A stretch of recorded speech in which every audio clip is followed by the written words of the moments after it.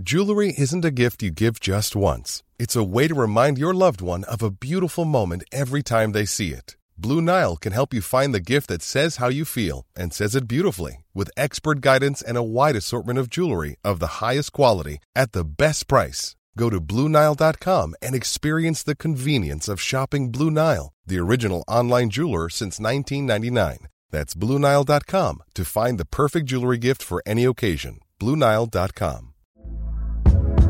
Hey there, it's Michelle Norris. I'm host of a podcast called Your Mama's Kitchen. When I travel, I'm usually looking for a way to find a taste of home when I'm not at home. And one of the things I love to do when I am at home is entertain. And Airbnb allows me to do that. When I was in California recently, I rented a house that had a great kitchen. And when we were sitting around the table, we're all thinking, we're in someone else's house. Someone could be in all of our homes as well. If you have a home, but you're not always at home, you have an Airbnb. Your home might be worth more than you think. Find out how much at airbnb.com/host.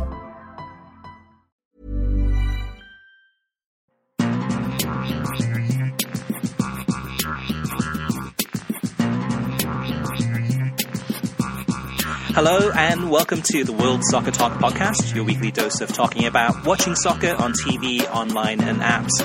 Coming up on episode 48, we discuss what the outcome will be for soccer TV ratings in the US based on the USA's exit from the World Cup, news about Liga MX's TV rights in the United States, and bad news for the Big Six in the Premier League in regards to revenue from international TV rights. Plus we have letters from you, the listeners, in our mailbag section. My name is Christopher Harris, aka The Gaffer, and I'm joined today by Kartik Krishnaiyer. Kartik, let's kick off by talking about what you've been watching this past week. Yeah, so it's been a busy week. We had Friday games, obviously, in the Bundesliga, as we always do, and in the Premier League. So I watched West Ham Brighton. It was a good broadcast pregame. Everything from NBC, Robbie Earle and Kyle Martino were the analyst team flanking Rebecca Lowe this weekend, and it seems very dreary, any game from London Stadium.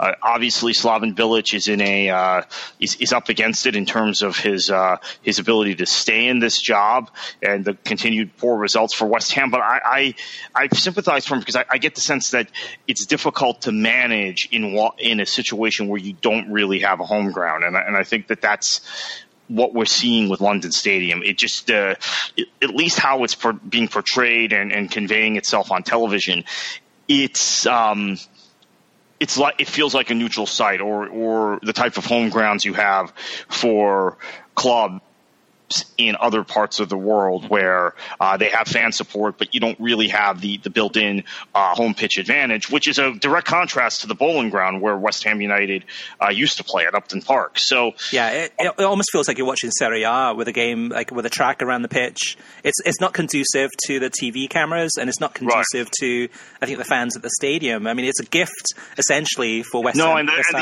And the Milan clubs at the San Siro, a ground they've shared for 70 years or so now, is or a ground that's 70 years old. They haven't shared it that whole time. But when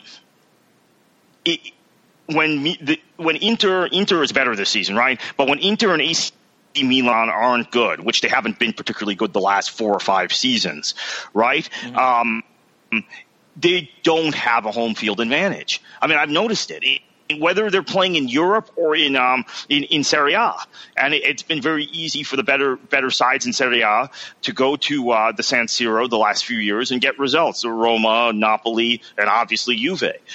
So I think West Ham is in a similar position, and because you have so much exposure to other English grounds and so much exposure to German grounds on American television, West Ham sticks out like a sore thumb today at this point in time. Yeah, definitely. It's not a pretty picture, both on the pitch and off the pitch. But I mean, they're stuck with it. I mean, it is what it is. It's their own fate. Yeah. So moving on, watched the Chelsea-Watford game. That was an excellent match. Obviously, Chelsea rallied from behind, but the talk talking point is that Watford could have been up 3 or 4 to 1. There was a missed penalty call, and then there were missed opportunities for Richarlison, who's been outstanding this season, and has been pretty good in front of goal too. But outstanding this season, he misses 1 or 2 really, really. I don't want to. The easy chances, but chances you would expect him to bury. So that was an interesting match. Manchester City Burnley was a kind of a cagey match. Burnley played pretty well as they always do away from home. They've gotten results this season at Chelsea, at Spurs, and at Arsenal, and at Everton. So not at Arsenal, at Liverpool and at Everton. So that was a more difficult match for Manchester City than I think a lot of people expected, and it was a decent match. That game was on CNBC.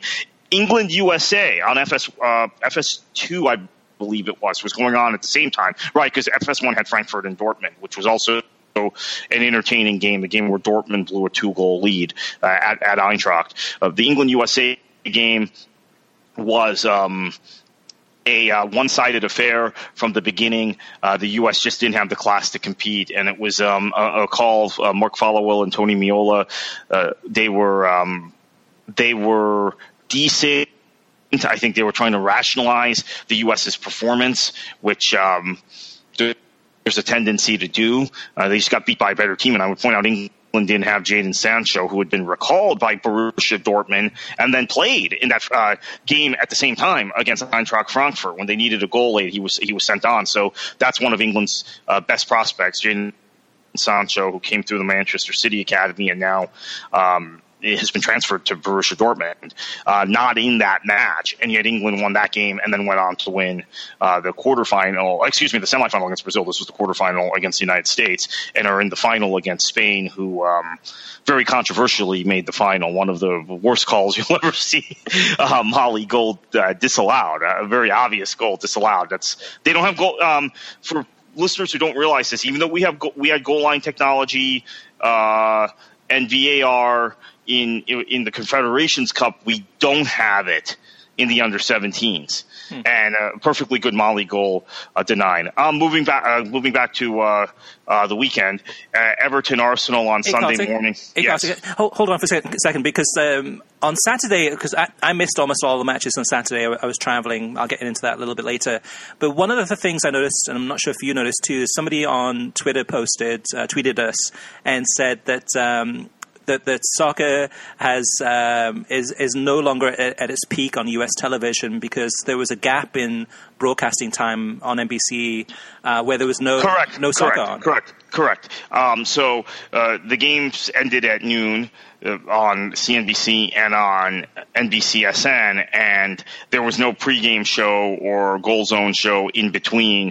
Now, this is becoming a more and more of an issue with NBC. I think I bring it up just about every week that there's some program missing, whether it's Match of the Day being bumped to the next morning or not being shown at all. Now, this week it was shown at 11 p.m. or midnight after all their Notre Dame programming, and Notre Dame crushed USC on Saturday, so they had a lot to talk about.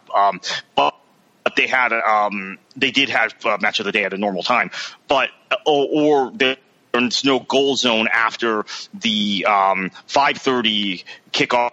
Well, 12:30. Let's use U.S. time. 12:30 Eastern time kickoff. That they'd be not missing goal zones after that, or missing goal zones on Sunday, which again happened this week after the 11 o'clock a.m. Eastern kickoff.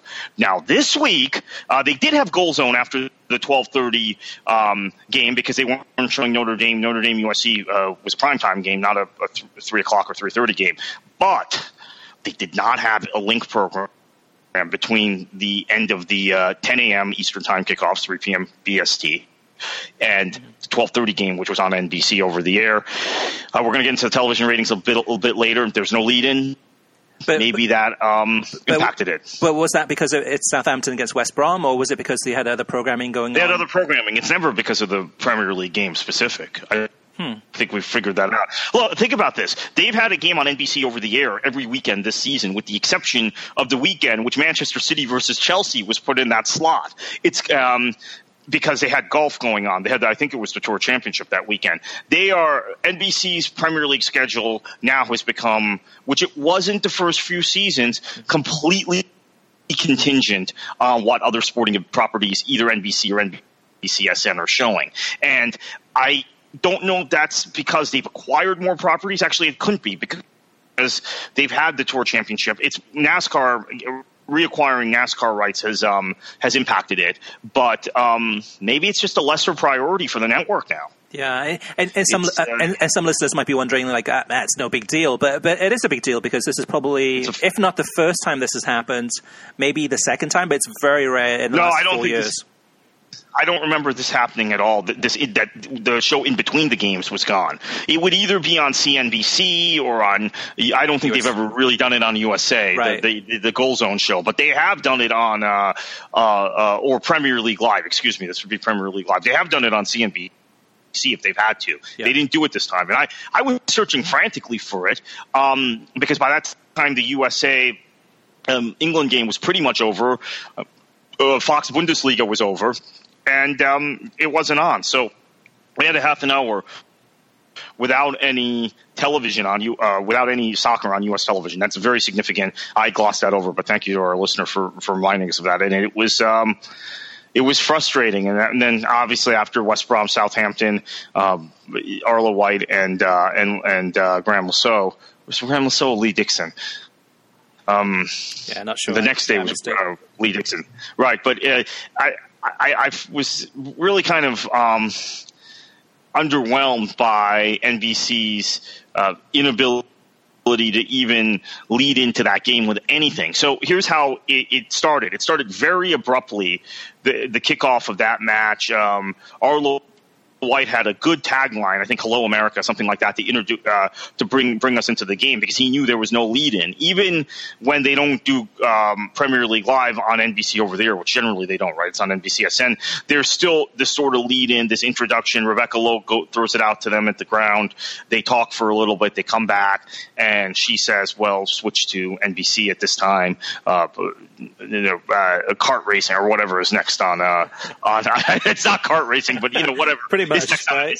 Right. Is next on NBC, or it'll be some small conference college basketball game. But this time it was just kind of this very auspicious entrance, and I think Arlo White did as well as he could. Mm-hmm. But he knew the circumstance where there was it's possible Arlo White in his long career has never had to abruptly jump into a game like that at kickoff. Now, there are times when he was broadcasting Sounders games where there was another event on said channel that ran over, and then you're coming in the 10th minute or whatever. But I think it might have been the first time, it'd be interesting to ask him this, in his broadcast career where he had to start abruptly right at kickoff. There wasn't even, Chris, 20 seconds before the kickoff, because they kick off right at 5:30 local time. Right.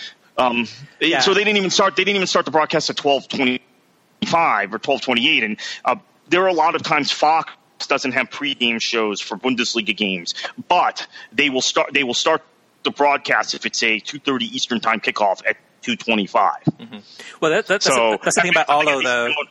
I mean, Arlo is a good talker. So even though it's kind of maybe the first time he's done that, I think I'm sure. And again, I missed it, but I'm sure he did a great job in terms of kind of that first couple of minutes in terms of just introducing everyone and leading right into the game. So even though it may not be natural for him, in some ways it is in terms of just the way he does soccer, which is kind of a natural. I mean, other than having, say, and actually that's a benefit of having the NBC commentators rather than, say, a world feed, where the world feed could be, some English bloke that, and there's no lead in. It's kind of, all right, kickoff, here we go. So at least they have Arlo White for that one. So Sunday, though, Kartik, Sunday was much better, right? In terms of NBC, yeah. So they had Everton Arsenal in the morning, of just an awful game, right, from an Everton perspective, and then Spurs Liverpool, just an awful game. I mean, it was North London just dominating Merseyside, I guess. on Sunday. I have to say, though, I mean, John Champion, I mean, this is a game, the Everton-Arsenal game, that you could tell that John Champion was loving it.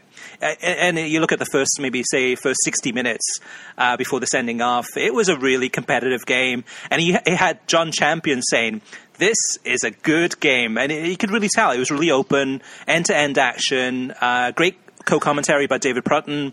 And I think he does a really good job at reading the game. I think Arsenal was very good. I mean, look, Rooney got a goal early, and Everton wasn't very good after that. And unfortunately, the one player who I think for Everton was playing well was Ghana. Mm-hmm. And he was sitting on a yellow card, and Ronald Koeman made the fateful decision, because he got sacked the next day, to leave him on with a yellow card and make a sub someone else off. I think he subbed Ashley Williams off, or he subbed Ashley Williams. Yeah, it was Ashley Williams he subbed off. I knew it was a center back. And it made them even more open when he did that. We thought maybe going to 4 at the back, because there's now this talk among a lot of football people, maybe Chelsea should go back to 4 at the back. Maybe Spurs are giving up more chances with 3 at the back, and they should go back to 4 at the back. Same thing with Everton. So Koeman put that into practice, and they were even more open. And then Ghana gets a second yellow card and gets sent off. Mm-hmm. But yeah, it was a entertaining game. Spurs-Liverpool, to me, was a fantastically entertaining game, because Spurs are so good to watch right now. Yep. The movement, and they're playing the old Steve Sampson USA formation. The 3-6-1 is what we called it at the time. It's really a 3-4-2-1. And that's how Sampson liked to describe it, because he had Claudio Reyna and Tab Ramos playing in what are now the Dele Alli and Sun roles. And it's working brilliantly for Spurs. I mean, this is the third or fourth time I've seen them play this formation. One of the games was against Swansea, and they were brilliant in that match but couldn't score. It's interesting to see, though, the commentary, and I have to say this is something that I really like what Arlo White is doing. Arlo White has been able to somehow communicate with Kyle Martino and with Robbie Earle, if it's Musto back in the studio, and get their opinions and integrate them into a broadcast. I think we talked a little bit about this last week. Mm-hmm. Did it again this week in Spurs and Liverpool, and the big talking point was the Klopp making a substitution 28 or 29 minutes into the match, bringing Lovren off and bringing Alex Oxlade-Chamberlain on, which did nothing to help Liverpool defensively, by the way. Let me add Kartik on that one too, because I agree. I agree that I love the communication between the studio talents and Arlo and the co-commentators in terms of back and forth to make it really feel that it's a team effort, which it is. But the one thing though that really pissed me off, it annoyed me. That's probably a better word, in that Spurs-Liverpool match is in that 25th minute where it looked like Lovren was going to be coming off. And Arlo and Lee Dixon both were like, well, maybe it's a tactical switch or maybe it's an injury. We're not sure. And they kept on really repeating that about 4 or 5 times. And even after the switch was made, when Lovren went back to the bench, didn't receive any medical treatment, just went down and sat down, Arlo is still saying like, well, we're not sure if this is a tactical switch or if this is an injury. And I'm like, I think every reviewer watching this game is probably saying it's a tactical switch. It's not an injury. Otherwise, you would have the medical staff, or he'd be going right back to the locker room. This is funny. This is a big difference between club football and international football for viewers.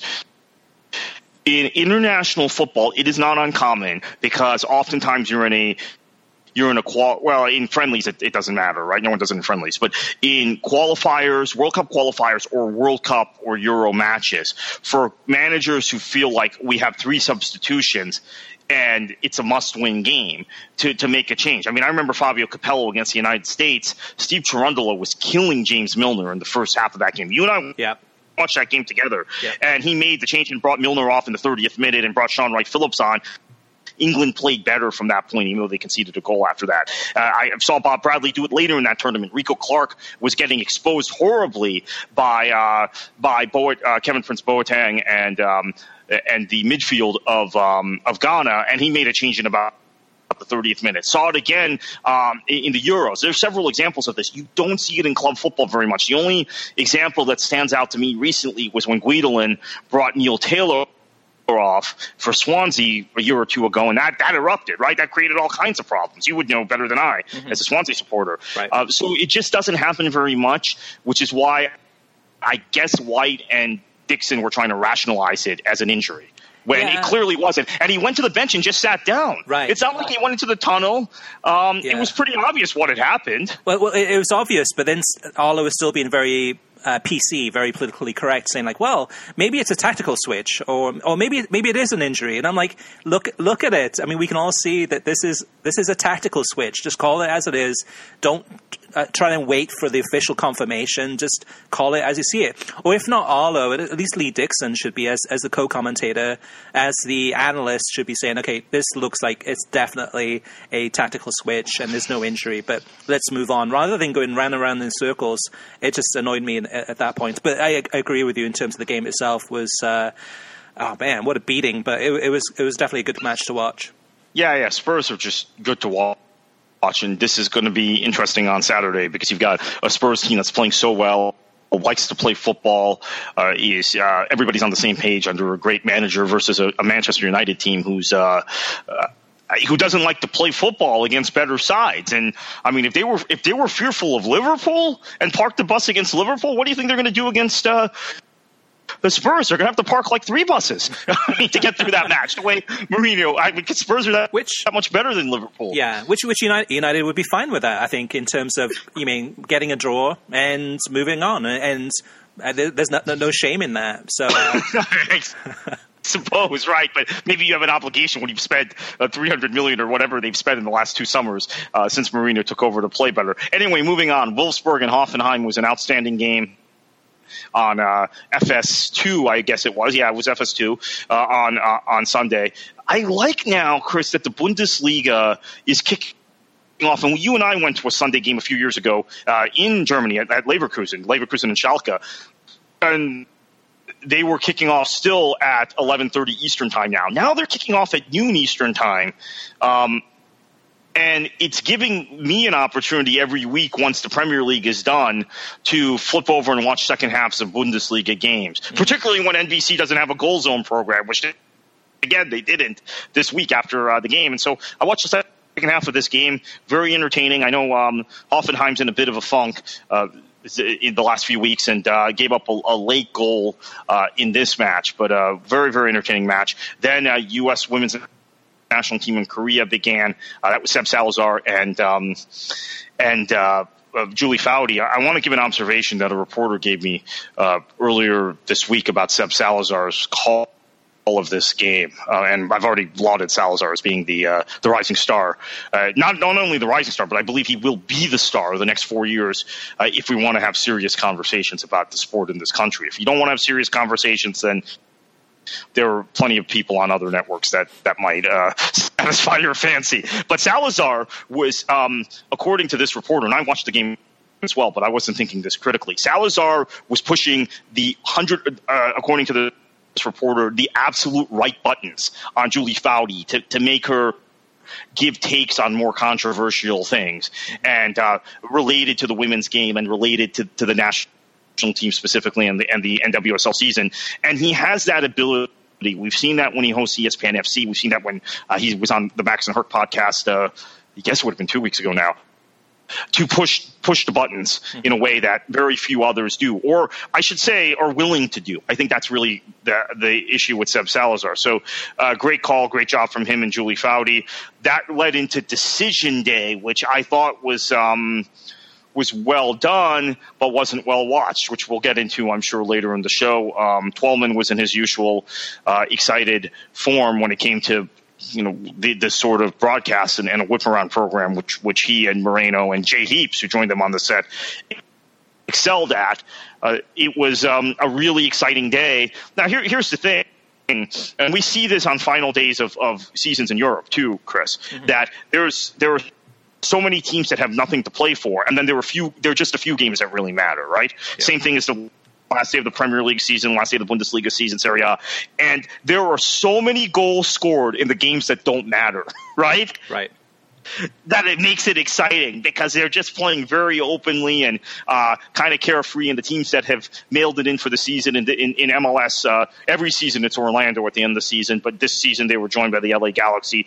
Those two teams shipped a collective 11 goals, if you want to combine in this match. So, or on this match day, and you had a fantastically exciting match between Minnesota and San Jose, the one game that really, really mattered. And then in terms of seeding, you had an important game between Columbus and New York City FC, which ended 2-2.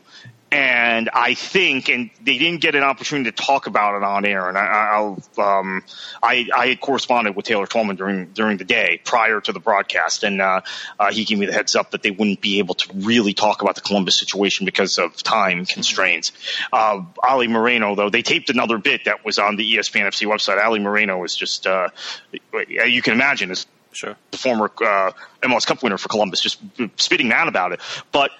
They didn't address the fact that MLS execs must have been rooting for New York City FC to get that 2-2 draw, eke out that 2-2 draw with Columbus. Because if they hadn't, if Columbus had won, they would have had a home game in the playoffs for sure. Wow.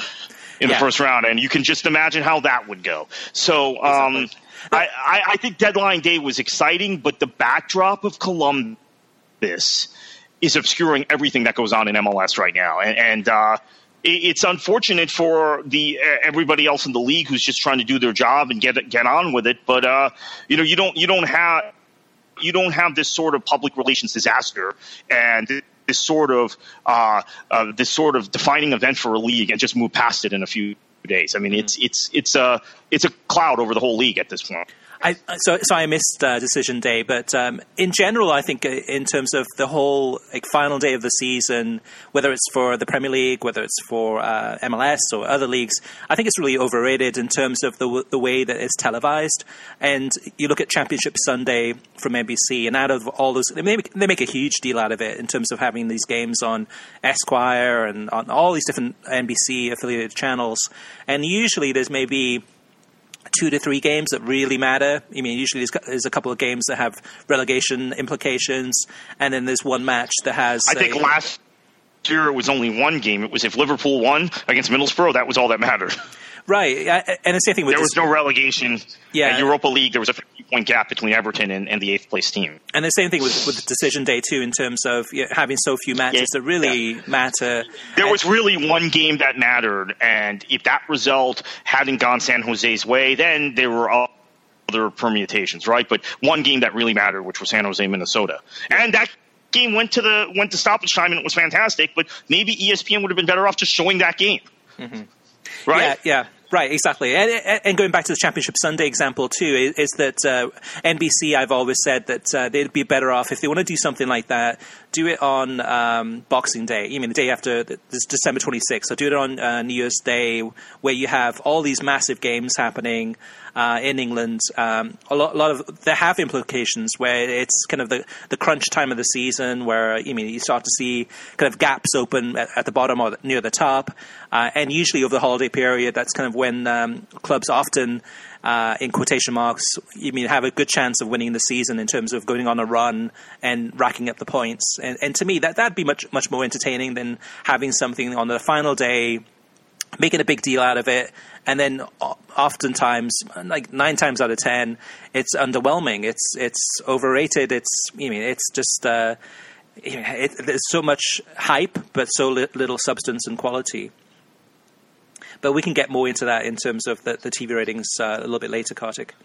So what about League Cup? So then League Cup, I watched Man City Wolves, great game. Wolves should have won.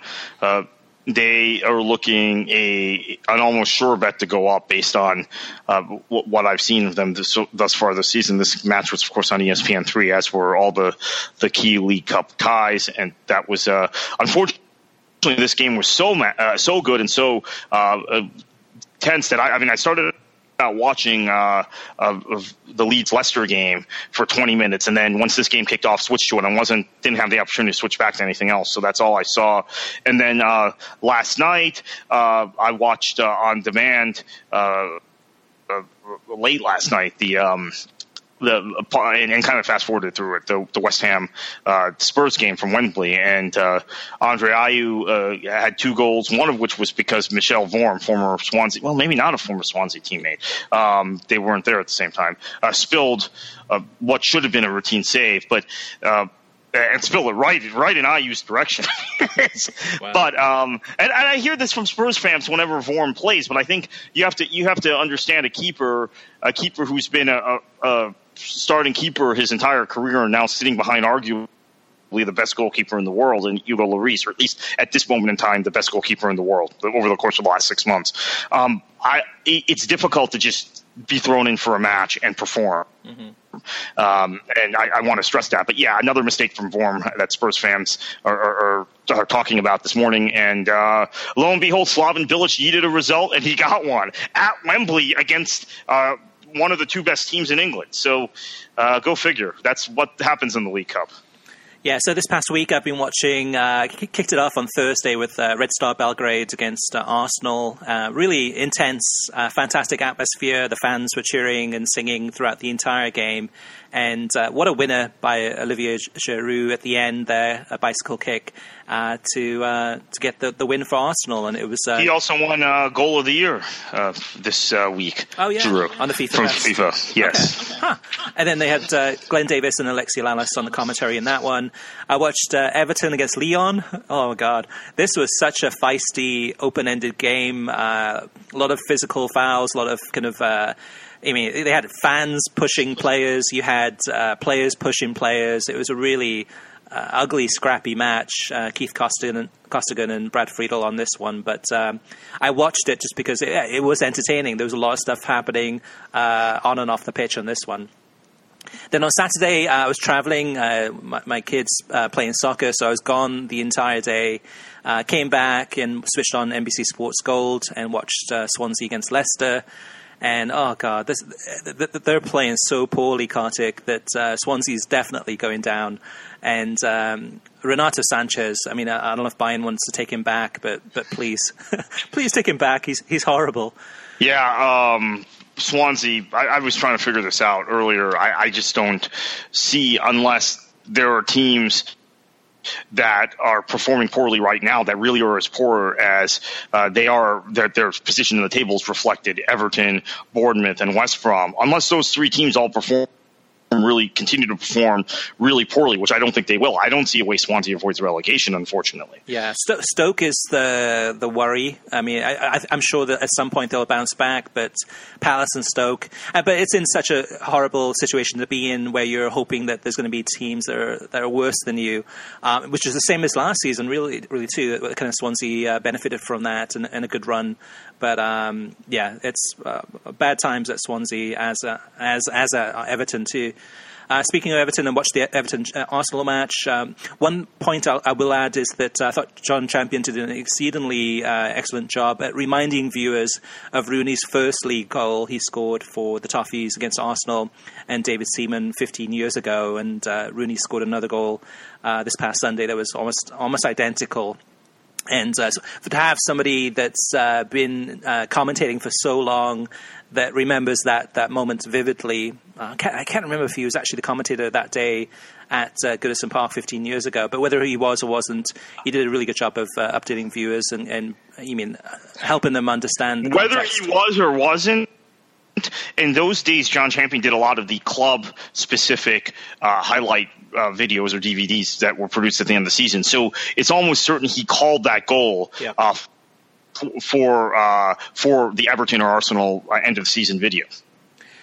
And so one thing I would add also too, it was really great to see Robbie Earle back this weekend. It's been a few weeks since he's been on, and I thought he did a great job. He fitted right in, had some great analysis, and really enjoyed having him there alongside Carlo Martino. The Spurs-Liverpool match I watched, we talked about that. League Cup, I watched Swansea against Manchester United. even worse than the performance against Leicester City. But Swansea at this point, it's such a walk in the park for United. They just strolled through this game, completely dominated it. John Champion on the call again. I felt sorry for him, actually, in terms of commentating on this game because it was such a one-sided, dire match, really. Moving on, I saw Brazil against England in the semi-final, U17 World Cup. Let me ask you how you view this before we move on. You're a Swansea supporter. Isn't it probably, given your situation in the league, best to be out of the League Cup? Yeah, I guess, but I have no hope that that's going to help things. So, Kartik, in some ways, it's actually probably better to be in there. So at least you give players like Roque Mesa and some other players that are not getting any playing time really in the league or hardly. And even a guy like Mawson, who you probably want to get as many games as possible at his age. Yeah. So to me, it's a bonus. If you're Tottenham Hotspur, I think you're probably looking at it and going, okay, we're out of the League Cup. Now we can concentrate on the Champions League and the League Cup and the Premier League. But for Swansea, it's actually probably the other way around, where we want more games. That's actually a really good point, because when I play Football Manager, I take the League Cup pretty seriously, not from a standpoint of wanting to win, but wanting to advance so that the guys that are not playing, because that game simulates everything real, are not playing state match sharp, because I know when it comes to the Christmas period, at least the way that game is and the way recovery time is simulated in that game, you're going to need your entire squad. Exactly. So it's actually funny. That's the way I think. And then if I lose in the League Cup quarterfinals, I don't care, because I'm already in December and I've gotten the guys enough matches. It's funny thing. Yeah. So in that regard, then I would have preferred Swansea to stay in the League Cup, but it was not meant to be. So the Brazil-England game, really good game to watch, very entertaining. It had Mark Followell and Warren Barton on the commentating. A little bit too chatty and a little bit too conversational for me, but they still did a great job. And England advanced, 3-1 winners, and was it Ryan Webster scored a hat-trick, Liverpool player. They're looking good. He did against the United States. He did against the United States as well. Yeah. So they're playing Spain on Saturday in the final, which I think is on FS2. Last but not least, I watched Chicago Fire against New York Red Bulls in the playoff match on Wednesday night, and talk about one-sided matches too. Here, Chicago was very poor. And New York it was a pretty straightforward game for them, and an easy victory, and off they go to the next round, and Chicago's out until next season. Now, Kartik, let's move on to TV streaming news. Yeah, so according to published reports, Fox Sports will likely cut World Cup travel costs by sending fewer staffers to Russia than the 450 it originally had planned to send. As a result, Fox Sports World Cup 2018 revenue will likely come in around $20 million under original projections, $20 million. Also, Fox's ad sales is projected to come in $30 to $40 million lower. Fox Sports might move more games to Big Fox for higher ad rates, which would be good for soccer fans. But this is all the residual effect of the U.S. missing the World Cup, which we'll talk about more in our featured topic of the week. The Premier League's Big Six clubs have been stopped in their bid to gain a greater share of the English top flight's lucrative overseas television deals. It was announced on Tuesday. Currently, the money from the globally popular Premier League makes from foreign broadcasting deals is shared evenly between the 20 clubs in the division. But the likes of Arsenal, Chelsea, Liverpool, Manchester United, Manchester City and Spurs, the so-called Big Six, argued their greater worldwide popularity entitled them to a bigger cut. But the decision was made in a meeting that this would not happen, and that they will continue to share that revenue from international TV rights evenly. And we've talked about this, Kartik, in I think it was an episode last week or the week before. And this is good news for parity, but at least giving other clubs in the Premier League an equal chance in terms of international revenue to continue to strengthen their squads and build its depth. Yeah, and it's probably a good thing, I think, for the league as a whole that this has happened. Moving on, Univision Deportes has officially secured broadcast rights to all 18 of Liga MX soccer teams in competition through 27 2017-2018, including Lobos BUAP. The distribution deal includes live broadcast on Univision Deportes, television and radio platforms in major markets across the U.S., as well as digital platforms nationwide. This is a massive kind of the consolidation of this package. I do have to say, though, again, it's short term, and it's possible there will be leakage in that because everybody negotiates separate deals. And for those who don't know this, a lot of the clubs in Mexico are owned by media companies, and that's part of the complication. That'd be interesting, though, Kartik, if we had that in the United States where, say, Fox Sports owned a couple of the teams, ESPN owned a couple of the teams, so on and so forth, in terms of the amount of coverage and well, focus. In the UK, people like to forget this now because we're well past this era and foreign owners have come in and bought all the Premier League or most of the Premier League clubs. There was a period of time where B-Sky B owned 20-25%. They bought a significant amount of shares in each Premier League club, or in many Premier League clubs, and I can't help but think, because obviously the Premier League started as kind of a Sky venture, largely, but that influenced television negotiations for the first few packages of the Premier League. Yeah. Actually, I forgot about that, but yeah, you're right. In other news, Fubo TV has now expanded its Fox affiliate coverage to include 2 more cities, and those are Boston for WFXT and Miami with WSVN. So that's some good news there, Kartik, for you. With your WSVN doesn't show sure, you're right. I was the games say that much anyway. Bundesliga games that they keep preempting, and you have to go try and view on alternate sources. So it's not really going to help in that regard. For those of you who follow us on Twitter, follow me on Twitter, and listen to this show regularly, we've had a back and forth about potentially having Alexi Lalas on the program. I was hoping, Chris, that we would have him on this week. We're not able to do that, but we're working through the appropriate channels, and I know Alexi would love to come on the show some point in the future, and hopefully that will happen sooner rather than later, and we can have an open and frank discussion about his opinions, his views of U.S. soccer, his commentary. We can talk to him a little bit about some of these Europa League games he's doing as well, where I think he does a pretty good job. Yep, definitely looking forward to that. Moving on to the next segment, and that's TV ratings. And again, we always print or publish all the numbers at worldsoccertalk.com for those. Just looking at these for this past week, you had 1.9 million people watched, a huge number, for Chivas against America on Univision. That was last Wednesday, and that game was Eastern time from about 10 o'clock Eastern to midnight. Massive number there. Also, you had Club America against Necaxa, and that was 926,000 viewers on Univision and Univision Deportes Network combined. And then looking at the Premier League, some of the other numbers that jumped out. 526,000 for Spurs against Liverpool on NBCSN. And any other numbers there, Kartik, that jump out at you? Yeah, I mean, obviously, I think in general these numbers are not very impressive, and we can get into that in the next segment. Even the 1.92 million for the Super Classico was lower than I thought it might be, but then again, it was a Wednesday night. Mm-hmm. That's true. And then last but not least on the TV ratings, so for the MLS Decision Day, so all the games are shown on a whip-around show on the ESPN flagship channel on Sunday from 4 o'clock to 6 o'clock Eastern. That had 126,000 viewers. Kartik, what does it say to you in terms of that number?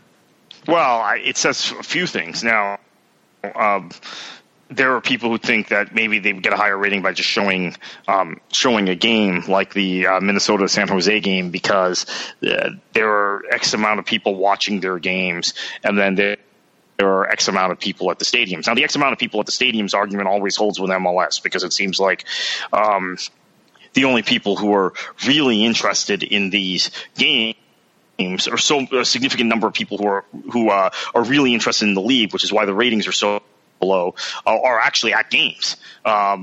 Even on Sundays when they show and they kind of isolate the broadcast windows, that the people are either at that game or going to the other game that's taking place on a Sunday.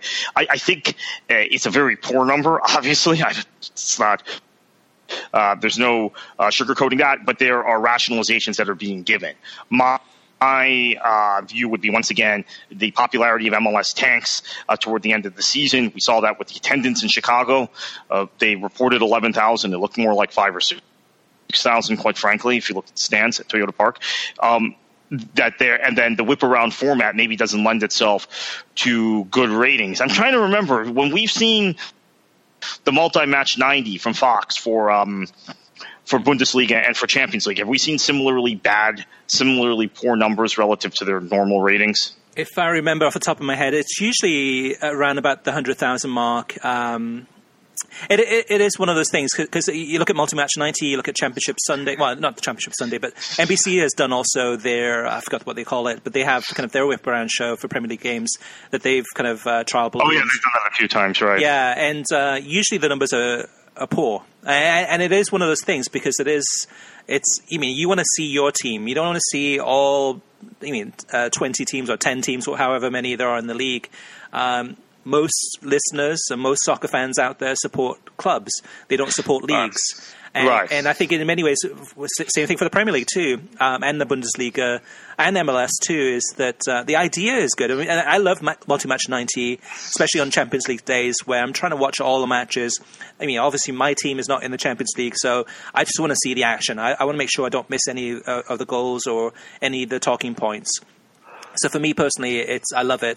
But then again, the numbers are poor. So and are far lower than the actual game broadcasts. I mean, to me, in the future, for this decision day, I think ESPN or MLS is better off just picking the one game that's going to be, the most high-profile game, and then not worrying about the others or having some of the others on other channels. We can also say that this is an indication as to how few people are interested in MLS outside of MLS markets. Nationally, definitely. Yeah, and it is. I mean, like, of all the fans that are not watching the local broadcasts and are not at the games themselves, this is how many people are interested in MLS as kind of a country, as a nation. And I watched it from start to finish. I mean, I watched the whole thing. So I'm one of those small number of people outside an MLS market that's watching. I had the New York Cosmos Jacksonville Armada game was going on at the same time, which was on television throughout much of Florida,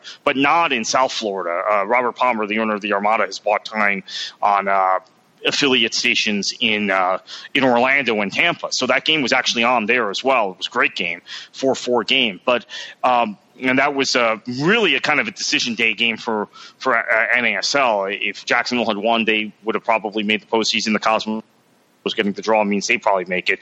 So I was kind of keeping an eye on that at the same time, but I was basically focused on the MLS decision day, and I enjoyed it. But again, I don't think there's much of it. There's just not much of a constituency for the league outside of hardcore fans right now, is the bottom line. Right. Yeah. Even among MLS fans, even the hardcore MLS fans, hardcore fans of Atlanta, Portland, you name it, any club, are they that interested in the rest of the league? Do they kind of just want to tune in and watch other clubs? Not so much. But all right, Kartik, let's move on. Okay, listener mailbag. So the first comment is from Scott from McAllen, Texas, and he sent this in through email. He says there are numerous academies here where he lives in Texas, but my only experience is with the USL and MLS academies here. The tryouts are free. I have seen a lot of very good kids try out, but as soon as parents hear the price tag, it's a no. There's no trying to retain those exceptional kids. They move down the list until the clubs find parents who are willing to pay. I have heard that the Liga MX academies here offer scholarships to those exceptional kids, but I don't have that information to back that up. All you have to do to be recruited in baseball is to play in high school. Same for basketball and American football. There's very little cost to a parent. Now, Kartik, I know this one firsthand in terms of just how much it costs and the expenses and how expensive soccer is. If you have a child who's talented and wants to, perhaps try to get a college scholarship or try to get into the women's league or try to advance her career or her potential career as an athlete in soccer, it's an extremely expensive proposition. And it's a fundamental issue for U.S. soccer. It's one that's not being addressed, and it's one that I'm sure is going to come up quite a few times in the upcoming presidency election for the USSF president. And any additional thoughts on that one? No, I think you're absolutely right. I mean, I think it's going to be a huge issue for at least for fans. I mean, whether internally in the USSF it's a huge issue, it's up to us to put pressure on the potential candidates to talk about it. Obviously, Eric Wynalda is going to be talking about this sort of stuff very, very openly and aggressively. But if he's the only one talking about it, then it tends to go away, or it can be marginalized. So I think it's important that it is a defining tenet of the conversation we're having around U.S. soccer reform this whole time. Yeah, it's one of those things that it's almost I mean, we talked about this before, Kartik, in terms of before we knew whether or not the U.S. is going to qualify for the World Cup. And I think you posted it, or you said it on this podcast. In some ways, you said that you wished that they wouldn't qualify just because then we'd be able to actually fix the system. There'd be right. And blow it up, essentially. The challenge I'm seeing, though, Kartik, is that even with the candidates that are going to be running against Sunil, which I'm sure he's going to announce that he's going to be running too, is that we're not going to see that many changes. We're going to see a lot of talk, and ultimately Sunil's probably going to win, and it's going to be business as usual. So even with the U.S. missing out on the World Cup, we could still be in the same situation. That's perfectly fine and legitimate. Look, it depends on what your goal is. If your goal is to make United States soccer and Major League Soccer and any other league that chooses to affiliate with MLS and with Soccer United Marketing successful businesses in the kind of very closed-off American way, where risk-averse investors have cost offsets and all of these sorts of things, sure, go for it. But do not continue the pretense that you want to compete in the global game, because you don't. Yeah, it's a great point, because in many ways too, I mean, if you do want to compete in the global world's game, you have to fix the issue of pay to play, and you have to figure out a way to absolutely. Yeah, because I mean, you just imagine how many kids have been lost in that system. How many kids have had an opportunity to actually have gotten some great skills, natural skills, and then have dropped out of that and then moved to other sports. And somebody, if the U.S. wants to be a world power in soccer, somebody has to pay for that. Somebody has to figure out a way to bring them through the system that's not going to, cost thousands of dollars each year for the parents to pay, because most of them can't pay that. So yeah, it's a lot to take in, a lot to talk about in the coming weeks before this election, I'm sure. Let's move on to the next comment. This is from Tim, and he posted this on worldsoccertalk.com. I will add is that Tim's been posting comments on worldsoccertalk.com for years, and has always been very pro-MLS. So when he posted this, I was really surprised. But he said, unfortunately, the doubters have been proven right. I can no longer support MLS when it feels like a WWE event where I have no control over the outcome. I wanted American soccer to work so bad, and there is still hope it might in the future. It's crushing because I relate more to American teams than any team I will never see live. MLS looks at the Crew as holding the league down by seeing the numbers in Atlanta, Orlando, etc. But the one thing everyone forgets is that most of these markets are new and still have the new car smell. Let's talk in 15 years after highs and lows, losing seasons and fan bases losing interest. The metrics show that the lowest attended teams are the same originals that propped them up when the league was close to extinction. Soccer and sports in general are fun, and fans grow close to teams, but if they can move the Crew, they can move anyone. Yeah, I agree completely with Tim. And again, let's have the conversation.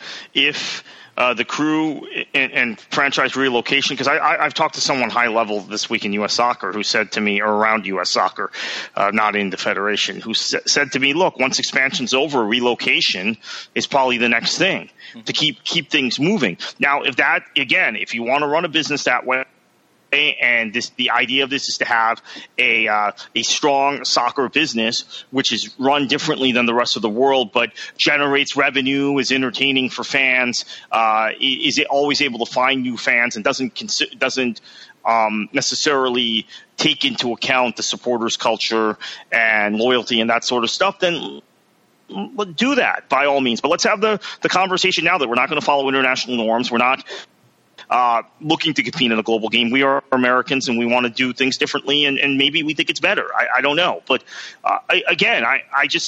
I've been struck, Chris, by the last 2.5 weeks. After the U.S. was eliminated, for about 2 or 3 days, we had productive conversations, good conversations with folks saying, yeah, you're right, things need to change. Then it became, but we can't do that. We can't do that. We can't do that. Things are fine.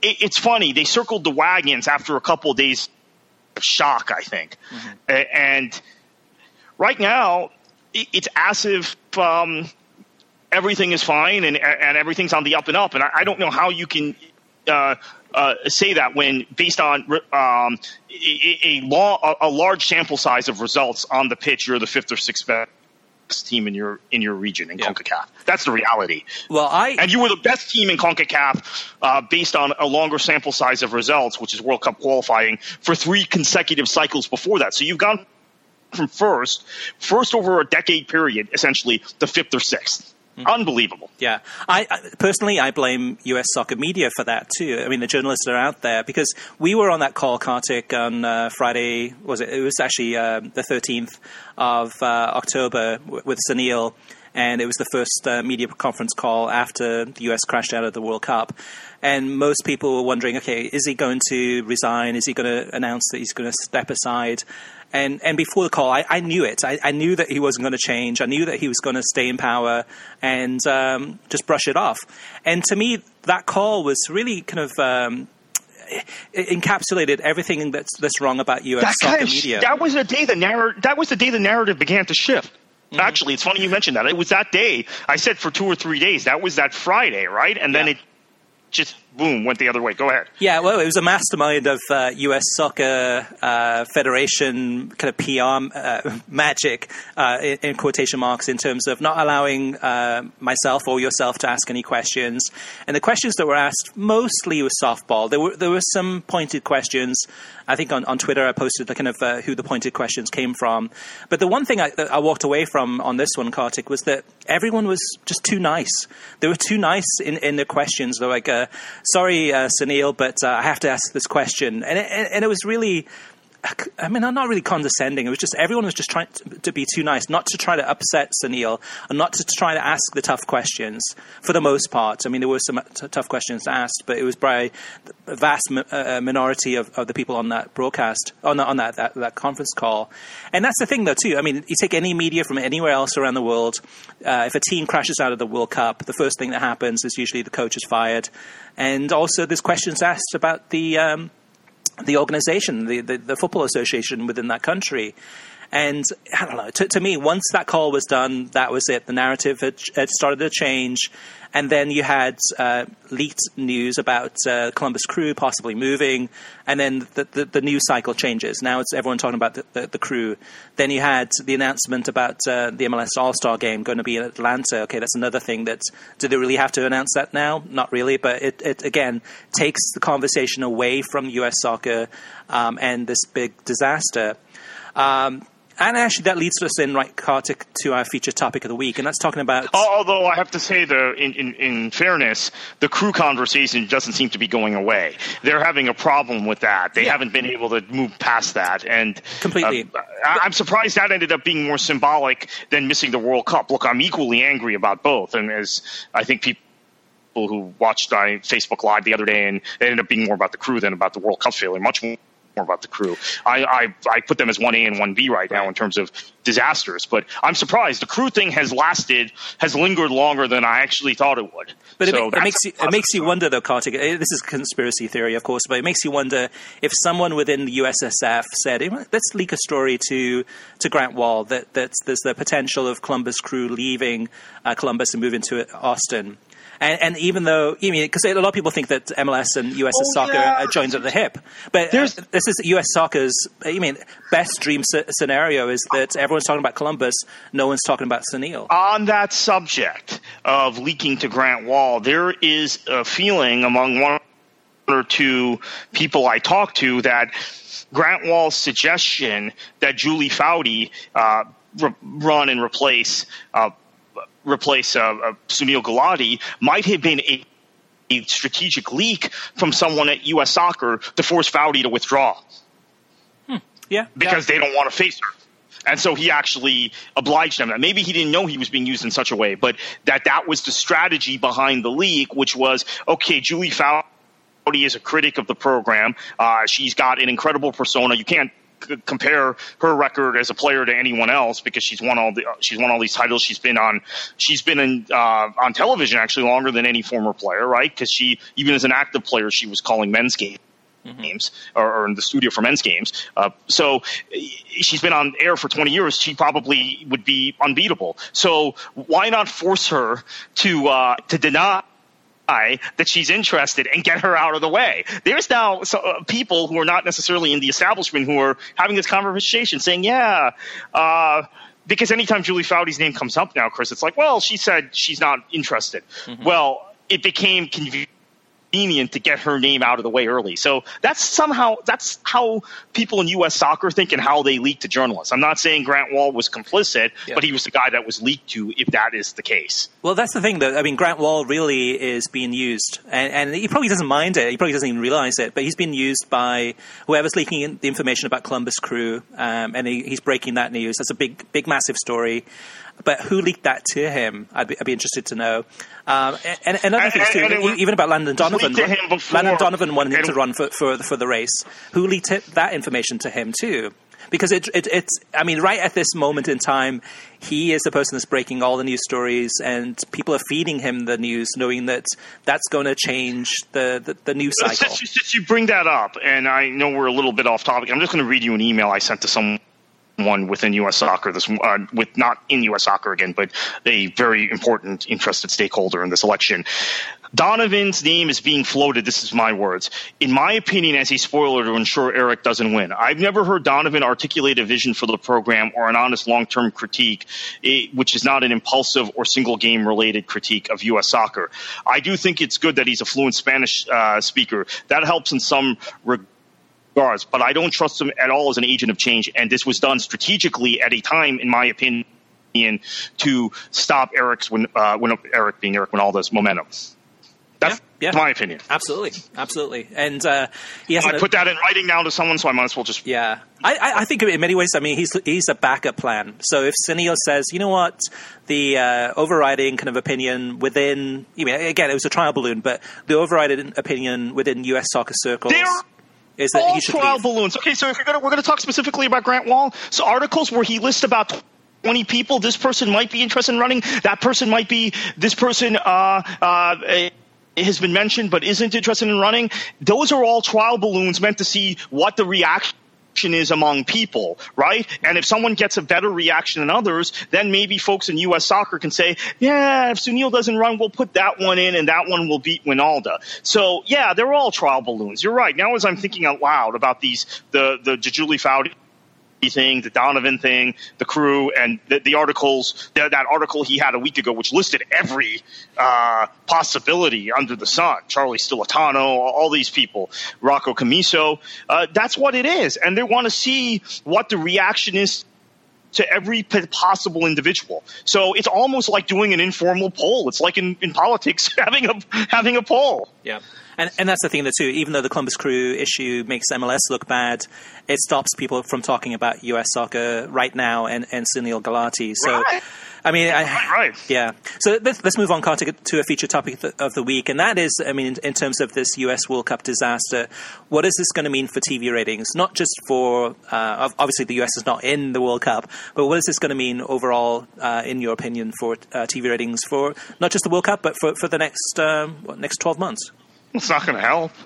That's for sure. We're already seeing now. Again, it's a small sample size, but we're seeing the flatlining of ratings for the Premier League, MLS, and Bundesliga. The Bundesliga had been on the up and up until the October international break in terms of its numbers on U.S. television, and now it's flatlined again. There's less interest, I think, in the league automatically. That league might be the league where there's a direct correlation, because I think the upsurge in interest in the Bundesliga was related to the number of U.S. National team players in that league. And now we're seeing that flatline. The Premier League, the ratings, there's a soccer hangover very clearly. And I think you have a lot of casual American fans who have said, oh, well, I'm a Liverpool fan, I'm an Everton fan, I'm a Spurs fan, whatever, that now are reassessing their commitment to the sport. So these are the ramifications, right? This is what happens when you fail. And if you fail in another culture where football is ingrained in the culture, there are consequences. In the United States, there seems to be no consequences right now for failure. And I know we're rehashing the same conversation, the same Taylor Twellman rant, repeated rant on ESPN, Casey Keller's comments on ESPN, et cetera. But it's apparent that unless there were some shakeup that would get fans, casual fans, and by casual fans, I don't mean people who are just American sports fans who don't really watch soccer. I'm talking about people who have come to the sport recently or are general sports fans who've decided they like a certain Premier League team, right? Because the Premier League to them is the equivalent of the NFL or the NBA, and so they picked a team. To get them excited again about the sport and about the United States' relevance in the global game, and that's not going to happen. I mean, again, this is why, just from a PR standpoint, it might be important in order to maintain the levels of interest we have in the sport and get some sort of bump out of a World Cup that we've missed, to have a guy like Wijnaldum or someone else who's a good spokesperson, who has different ideas, who's authentic and seen as having a lot of credibility leading U.S. soccer, instead of having the talking heads be Garber and Galati and then television journalists or print journalists who are not trusted anymore and don't have the credibility after they parroted U.S. soccer's talking points for years, and then including some who were arguing with me the week right before the Trinidad game that the U.S. would qualify out of most groups in UEFA. Come on, okay? And these are journalists who've argued with me on that score because they're so ingrained. They're like embedded journalists in a military conflict. Some of these guys, right. Seriously. Yeah. So. Unless you have someone authentic who's going to have a different view and be more credible, like Eric Wijnaldum, and I'm using him as an example. I'm not endorsing him yet. You're going to be in this stagnant stage, I think, and right. The consequences are enormous. I'll close on this, Chris. I don't think there's any way this is this is a positive thing.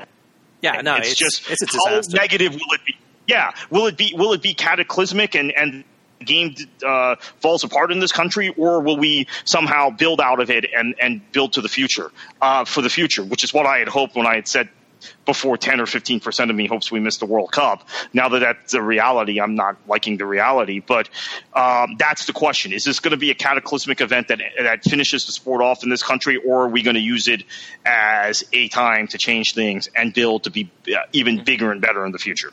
One of the most really attractive things about soccer, one of the most lovely things about soccer in terms of a sport in the United States is the way that soccer is able to have a national team, is able to bring in patriotism and pride in your country and to rally around a national soccer team, which you don't get in other sports, in other traditional American sports. Yes, in the Olympics you do, but it's different in terms of at a professional level, in terms of a sport.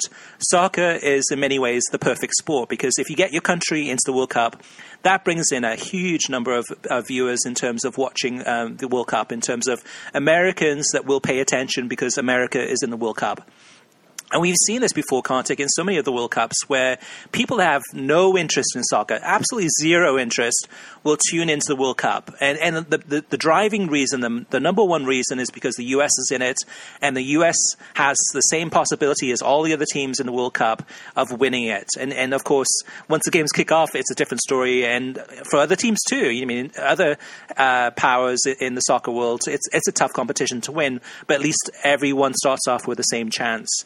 And that is massive in terms of not having the U.S. in the World Cup, because what happens is it changes everything within the industry that falls below that. So if the U.S. is not in it, the TV numbers for the World Cup are going to be far, far less than what they were before, even with the Messi's and Ronaldos of the world But the league ratings coming out of the World Cup, you probably see some bumps depending on who wins it. If England wins it, where the stars play. If Belgium wins it, then the Premier League will get a bump. England's not going to win it, so Belgium wins it, the Premier League gets a bump. If Spain wins it, then La Liga gets a bump. Yeah, or Italy or Serie A. Yeah, you go down. Yeah, Italy or Serie A, right? Yeah. So I'm counting, by the way, just FYI. Sorry to interrupt. Belgium now is kind of the standard bearer for the Premier League, even though obviously Dries Mertens plays in Italy. He's the one significant Belgian player that doesn't play in England right now. It's if I'm thinking offhand. So I'm counting them as like the standard bearer for the Premier League because we know England's not capable of anything. Yeah. So if you look back, like say 2 or 3 months ago, and at that point where it looked like the US would still qualify, you had Paul Carr and ESPN with the probabilities of the US qualifying based on each result, and it looked like it was like I don't know 80-90% chance of qualifying. Everyone was pretty confident at that point, but still a little bit nervous. But that's the thing about the SPI. They had the US the whole time. When I looked at that metric on ESPN FC, the U.S. never dropped below like 75% chance to qualify. Mm-hmm. And Honduras and Panama were somewhere in the 40s, 30s and 40s most of the time. But that's why you can't base everything on those metrics. Right. And at that time, if it was the nightmare, if you had to think of the nightmare scenario for Fox would be the U.S. not making it into the World Cup. The nightmare scenario for the USSF would be, of course, the US not making it to World Cup, which would mean in terms of, probably millions in terms of lost revenue opportunities, whether it's through shirt sales or sponsorship sales, etc. And then for MLS is looking at it. They've been so intertwined with US soccer in terms of having a lot of the U.S. national team stars, bringing them back to the U.S. and playing in U.S. and Canada for the MLS teams. So intertwined there in terms of from a marketing perspective that if the U.S. didn't qualify, that would be a disaster for MLS. So now that disaster has happened, now everyone's having to rethink. So MLS was planning on doing an advertising campaign that was, I'm sure, going to feature all the kind of the MLS U.S. national team stars, whether it's Michael Bradley or Josie Altidore or Clint Dempsey, etc. Now they have to rethink that completely, Kartik, in terms of what are they going to do? Are they going to – there's not a lot of Mexican players that play in MLS. Yes, there are players from Panama and Costa Rica, but they're definitely not high-profile stars like Chicharito or other players like that. So they're going to have to figure out from a marketing perspective, which they will have marketing campaigns and advertising campaigns to promote MLS during the World Cup, hoping that they'll be able to go ahead and acquire, in quotation marks, new customers, new soccer fans that will then go on to watch MLS. That's going to be extremely difficult. Fox, on the other hand, it'll be a little bit easier. So rather than, again, focusing on the U.S. national team, they can focus on Messi's and Ronaldo's and some of the other stars. Chicharito is one. But what happens if Mexico crashes out in the group stage of the World Cup? Well, Mexico crashes out in the group stage of the World Cup. My preferred choice for the U.S. national team coach will be available, so which is Juan Carlos Osorio. Right. But no, what happens if Mexico crashes out in the group stage of the World Cup for Fox? Because Fox is going to be all in that now in Mexico. They're really up against it then, aren't they? Yeah. They're really up against it. They need Mexico to have. I think they're going to probably put all their eggs in that basket. Is there another country national team that could be significant for them? Brazil. We know Rob Stone kind of likes Brazil, but there's not that constituency in the U.S. that's going to watch Fox. Argentina because of Messi. Maybe Colombia because there's a lot of Colombian Americans that presumably are up for grabs. Although I think they probably watch the games on Telemundo, but I don't know that Colombia is going to do very well in this World Cup either. So, yeah, they're really, really up against it. And look, historically, Russia's a little bit different because it's not Western Europe, but historically, World Cups that have been held on European soil have been European World Cups, and that's another thing. Yeah, let me just add that. That's why I think the U.S. was going to struggle. Well, the Russian thing is a huge issue too. In terms of if the U.S. had qualified for the World Cup, then the numbers would have been huge. But having Russia as the host in terms of the political climate that we're in right now, and a lot of fear of Russia is that once the mainstream sports fans that are not into soccer that might be interested in watching this tournament just for the sheer pleasure of watching, world soccer, this foreign sport, in quotation marks, they're going to be saying, okay, wait, it's hosted in Russia? I'm not going to watch that. I'm not going to attach myself to anything Russia that's going to be promoting Russian cities and all this propaganda. So that's a point, too. That's a problem as well. Yeah, it really is. I mean, from top to bottom, I don't think there's anyone within the soccer industry or soccer business within the United States that is going to benefit from the US crashing out. Telemundo is the only one that's probably going to be able to figure out a strategy that's going to work because, yes, they're going to ride the coattails of Mexico, but even if Mexico doesn't do well, they have so many other quality Spanish-speaking countries and fans of the countries. Right. But again, I think because it's a European World Cup, my assumption is, and I know people like Juan will get very angry when I say this, but my assumption is that it's going to be a European World Cup. That I think the favorites are Germany, Spain, Belgium, France. Those are maybe Brazil you throw in there. Maybe they're the one European country you throw in there. I'm not sure how well Japan and South Korea are going to do. South Korea's not very good right now. I don't know how well Japan's going to do as well as many good players as they have because, again, it's a European World Cup. And historically, we have seen when there were World Cups held on European soil or even World Cups not held on Latin American soil that Europe tends to dominate these European countries tend to dominate these World Cups, which I think was going to be an issue for the United States to begin with. I hadn't discussed it because I thought after qualification we'll discuss why I think the U.S. will go 3 and out, and one of the factors is the factor of playing on European soil, and the U.S. hasn't won a competitive match on European soil since 1934, by the way, and that was against another CONCACAF country. That was against Mexico. So I think all these factors are probably going to impact ratings, even on the Spanish language side, honestly. Yeah. Well, the other thing too. But does it become a glorified Euro then is the question? Because the Euro's ratings obviously were like 3 or 4 share on ESPN. I think it's still bigger than that, but it's not significantly bigger. The final, though, will still do a good number.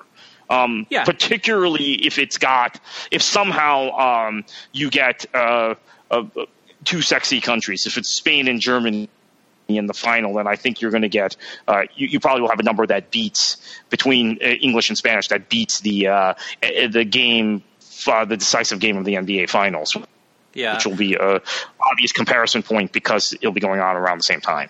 I think actually I'll backtrack on what I said earlier. I think there is one thing that can benefit one thing or one person that can benefit from the US crashing out of this World Cup, and that actually is Fernando Fiore. I think if anything at Fox, he's going to be the guy that everyone's going to be looking to because here's a guy that knows the South American teams well. Is kind of yes, he's a jokester and he likes to have a laugh and stuff like that and have fun, but he's a guy that has more of a world view in terms of world soccer. So if anything, that he's probably going to be looked at and relied upon a lot more because with the U.S. not qualifying to talk about Mexico, to talk about Brazil and this is when they made a decision. They didn't pursue John Champion. They didn't pursue Derek Ray. They didn't pursue Ian Darke. This is where that comes home to roost because you could say, they're all Brits, right? I mean, obviously, Derek Ray is Scottish, but there's this stereotype, right, that a lot of defensive, insecure American fans and people in American media like to spout about British commentators who are British from the British Isles. But if you watch Ian Darke on the ESPN FC program when he comes on, to me it's remarkable because you don't necessarily. I didn't necessarily realize this with him as a commentator. He knows so much about what's going on in other European leagues outside of the Premier League. I mean, you could have a very good conversation with him, as Dan Thomas does often on the show, about Serie A and about teams in Serie A, about Napoli, about Monaco, about Bundesliga. So I think you now don't have commentators with that full basis of understanding of European football, where most of the top players who are playing for Latin American countries and for Japan, the really the one threat in Asia, play. So again, I don't know that they're going to be able to add the value the commentators they've got. They'll obviously do some research. If Winalda is on the broadcast, obviously there's a lot to be determined with Eric Winalda, but if he's on the broadcast, obviously you'll get an expertise on the German Bundesliga and on players playing in the Bundesliga, not just German players, but players from all over the globe. That will be useful for the telecast, but I'm not sure who else? I mean, it's going to be a pretty difficult one, I think, for them. Yeah, and that's the thing too, that Fox has gone all in with a very US centric. Actually, so far, I think all of the people that they've announced so far for commentators and presenters, except for maybe Kiabto, but commentators are all American. So they've gone in with an all American approach. They haven't finalized the final names of that, but I'm sure we'll hear about that probably as we get closer to the World Cup draw. But that is a mistake too, in many ways too, because you have got this very American-centric talent for a tournament that is extremely world-centric. And to me, at the end of the day, it's not about the accent; it's about the best quality that you can get. And it doesn't have to be that you're picking an American just because he's an American voice. But if there's somebody that's better, maybe even cheaper, who knows, that you can pull in and that's going to be a better understanding of the game and is able to actually entertain the actual viewer and keep them enthralled a lot longer, go for that, which is something that ESPN did. I think though you will have people on Fox, American commentators that do a lot of research and get a sense now that they have an 8-month lead time or whatever since the U.S. has been eliminated to really buckle down and try and observe what some of these other national teams that could be significant threats in the World Cup, what they're about. I mean, I think there tended to be on ESPN broadcasts and ESPN with ESPN commentators some I don't want to call it laziness, but some reliance on what players did in the Premier League as a guidepost for analysis in both World Cups and Euros. And then you added to that a Premier League manager and Roberto Martinez on your telecast. You had a very Premier League centric focus. Yeah. Now, maybe Fox has the ability to go beyond that and kind of give more variation to their broadcast. Now, I would suggest being kind of Premier League centric when it comes to Roberto Martinez's current team, Belgium, heavily Premier League based side, but maybe they are able to bring something to the table that ESPN didn't, because ESPN, I don't think it was a deliberate strategy, but they hired a lot of commentators who were either British or were connected to the Premier League, and also there was also the feeling that there was that familiarity with American audiences, right? So even with a Bob Lee or Mike Tariq or Chris Fowler, they knew that the U.S. audience had a frame of reference with the Premier League, which they might not with Serie A. Mm-hmm. So they kind of went in that direction. Maybe Fox is able to diversify their talking points a little more. So there might be some hope. Oh, yeah, there's definitely hope and definitely plenty of time for them to study up and get everything, do the research and be ready and prepared. And I'm sure they'll do a good job. I have no fear of that. But it's just at the end of the day, you know, I mean, it'd be nice to have a Derek Ray. It'd be nice to have some talent out there that's available, a Ross Fletcher or I don't know, Glenn Davis or whoever they choose that would be a good fit for this broadcast that is able to do a good commentary. Glenn Davis would. I mean, I'm seeing Glenn Davis more and more on Fox, so that's pretty encouraging. Yeah. I have to say. I don't know if he's in the World Cup plans as a lead commentator. He's called World Cups before for ESPN, and he is one guy I know that studies the sport around the globe probably much more extensively than your average American soccer commentator. So I would, if you're going to pick one random name of the Fox group, Glenn Davis, I'd like to hear more of him on their broadcast. Absolutely. So, Conte, I'm going to end with one more thing, and that is going back in the time machine to 1986, to that World Cup and to that summer, which was a fantastic tournament. It was on U.S. television. They had commercial breaks, so you actually watching a game, went to commercial, you'd come back, and they would have scored a goal, or you would have missed a goal. Not the best TV experience by far. But one of the things I remember going up into that tournament is just talking to friends or talking to people that were sports fans, not soccer fans, and asking them, hey, are you going to be watching the World Cup? And I remember back then, Kartik, they would say, nah, I mean, the US is not in it. We suck at soccer. Why should I watch this tournament? I'm not going to watch this tournament because the US is not in it. And I think that's where we're at this point, where, yes, we'll get far more viewers watching this World Cup than any World Cup in the past, in terms of the 86 World Cup, for example. I mean, when the US is in it, okay, the number's going to be big. But I think that's the overriding kind of concern is among the mainstream. Yeah. I have a frame of reference of the 98 World Cup because the U.S. did so poorly in that World Cup. It was really just embarrassed itself. But the thing and was eliminated after the first weekend. I mean, the U.S. was one of the few countries that I can remember in recent World Cup history that had been eliminated from the World Cup within 5 days of kicking a ball, right? And the way ESPN tried to keep people interested in that World Cup was the ratings weren't very good after the ratings were very good. I remember they showed the U.S. Germany game on ABC. It was on a Monday afternoon, and the U.S., to be honest with you, didn't play that poorly in that game. There were portions of that game where where the U.S. outplayed Germany, but then Jurgen Klinsmann scored a goal that put it away. Ironically enough, Jurgen Klinsmann. I just try to remember how ESPN handled the knockout stages and even the finals set of group games in that World Cup. I remember you had Julie Foudy in studio, and you had – I can't even remember who else was in studio for them at the time. It must have been Tommy, right? Tommy Smith was around, and Derek Ray called games. But I think they had Mike Hill calling games at the time, right? Mm-hmm. And maybe Jack Edwards, but I don't think quite Jack Edwards. Oh, Bob Lee hosted in studio. That's right. And they had Seamus Mallon. But there was this kind of embrace of the global game, and Ty Keogh was around. And I don't think it really worked. Now, we're 20 years on from that. Mm-hmm.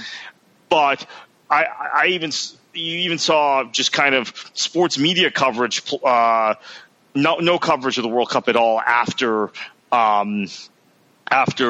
the U.S.'s exit from that World Cup. Yeah, right. And 2006, though, let's look at that example. 2006, the U.S. got eliminated. Now, the U.S. made it to the final group game, and the U.S. I thought the U.S. was just unlucky to be in the group they were in that World Cup. I don't think that U.S. team was that bad in 2006, but they were in the wrong group, and they had been overhyped because coming into the World Cup and the very flawed FIFA ranking system, the U.S. had been ranked in the top 10, maybe even ranked in the top 6 or 7. Mm-hmm. I can't remember the FIFA rankings exactly coming into that World Cup, but the U.S. was ranked ahead of Italy, who ended up winning the World Cup and was in the same group as the U.S. Now, what happened after the U.S. was eliminated in that World Cup was interesting. ESPN and ABC were able to maintain enough interest in the global game and in other national teams in Italy, in Germany. Germany was hosting that World Cup. Italy, Germany, and France in particular. Those three teams, I think, and Brazil maybe to a certain extent, that they were able to sustain decent enough ratings to where they made the decision to make, and then also there was the event of John Skipper becoming the head of ESPN. But between Skipper becoming the head of ESPN and the encouragement of ratings they got in that tournament after the U.S. had been eliminated and after the U.S. were no longer a story, and Mexico had been eliminated also by Maxi Rodriguez's fantastic goal for Argentina, that they invested more and more resources in soccer over the next 4 years, culminating in a World Cup in 2010, which was the best promoted World Cup we've had in the history of American television. So I think maybe 2006, this is me being an optimist, 2006 after the U.S. elimination, maybe that ends up being what happens. And no, we won't get the ratings that we got in 2010 and 2014, but we won't get the ratings we got in 86 or 98 either. Yeah, for the 2018 World Cup, Fox Sports, I believe, has to work harder than they've ever done before. And what I mean by that is that I don't think the Russian angle is going to help in terms of kind of the different vignettes and the different stories about life in St. Petersburg and life in Moscow. And you don't have the human interest National stories Geographic. you had for ESPN in 2010, Right. the World Cup I'm referencing. Right? You don't have that. But they're going to push it, though. I mean, they're going to push that as far as the National Geographic specials, having this little 2 to 3 minutes kind of thing about life in Russia and how wonderful it is. Oh, well, whatever the take is. But I think personally that this World Cup, more than any World Cup, I mean, really, in my memory, is all about the action on the field. So you have to have the best quality talent, commentators, analysts that's able to focus on the soccer on the pitch and say, okay, this is why, look at this moment. This is why you need to keep watching this game. This is why this next game matters so much. And you can take the best from ESPN in past World Cups. You can take the best from NBC in the Premier League when they've hit all the heights. And even those that crew would have a really difficult time, a challenging time, trying to hold the people's interest for this World Cup. Fox, on a different level altogether, is going to have an extremely tough time. I think the ESPN crew and the NBC crew could do it, but you would take the best of the best. You would take the Michael Ballocks. You would take Alexi Lalas at his height. You would take the Roberto Martinez, the Taylor Twellmans, and the Robbie Earls and Carl Martinos, and having them really break down the quality on the pitch, because that's where it matters, and that's where you're going to see the TV ratings boost from, because the US is not in it. Nothing else matters. It's all about the soccer. And that's my concern about Fox is, yes, they will have time to prepare and study and research ahead of time, but do they have the talent necessary to really keep viewers watching this game and keep them watching the tournament all summer long? Yeah, and so that's a deck that Fox has been unfortunately dealt. Right? It's not something that they are responsible for. It's completely out of their hands, but they're going to have to somehow deal with it. And let's see, maybe this fosters some sort of greater understanding between the United States, the U.S. public, and Russian public, and people in the countries, irrespective of governments, etc. It has that potential, but let's be honest, that's maybe just a utopian and optimist view that the National Geographic specials and Fox's coverage can do that. In all likelihood, this is going to be a really bad scene for Fox in terms of ratings, in terms of perception. And then you go into 2022. Well, they've got other FIFA events, right? They got the 2019 Women's World Cup in France that should go very well, and the U.S. will be decent in that tournament. And I don't think the U.S. is one of the favorites. They might. I mean, they're the reigning champions, so I guess they are one of the favorites. I don't think they're the favorite. I think France, the host nation, has also got the best national team in the world now, in my opinion. So, in the women's game, in the men's game, you could argue they do as well, but in the women's game, for sure, in my opinion, they do. But they have some other intervening events before you get to 2022, which is going to be another disaster. Right, whether the U.S. qualifies or not. It's going to be a complete disaster from a television standpoint and from a perception standpoint. And it disrupts everything else going on in the world of football. So it's going to be I really hope that Fox, now that the US is out. So in terms of the US not making the World Cup, and we were talking about maybe it's a good thing because maybe we could blow everything up and start all over again and make things better, which is kind of a very dreamy idea in mind, but it could happen if the right people are in charge.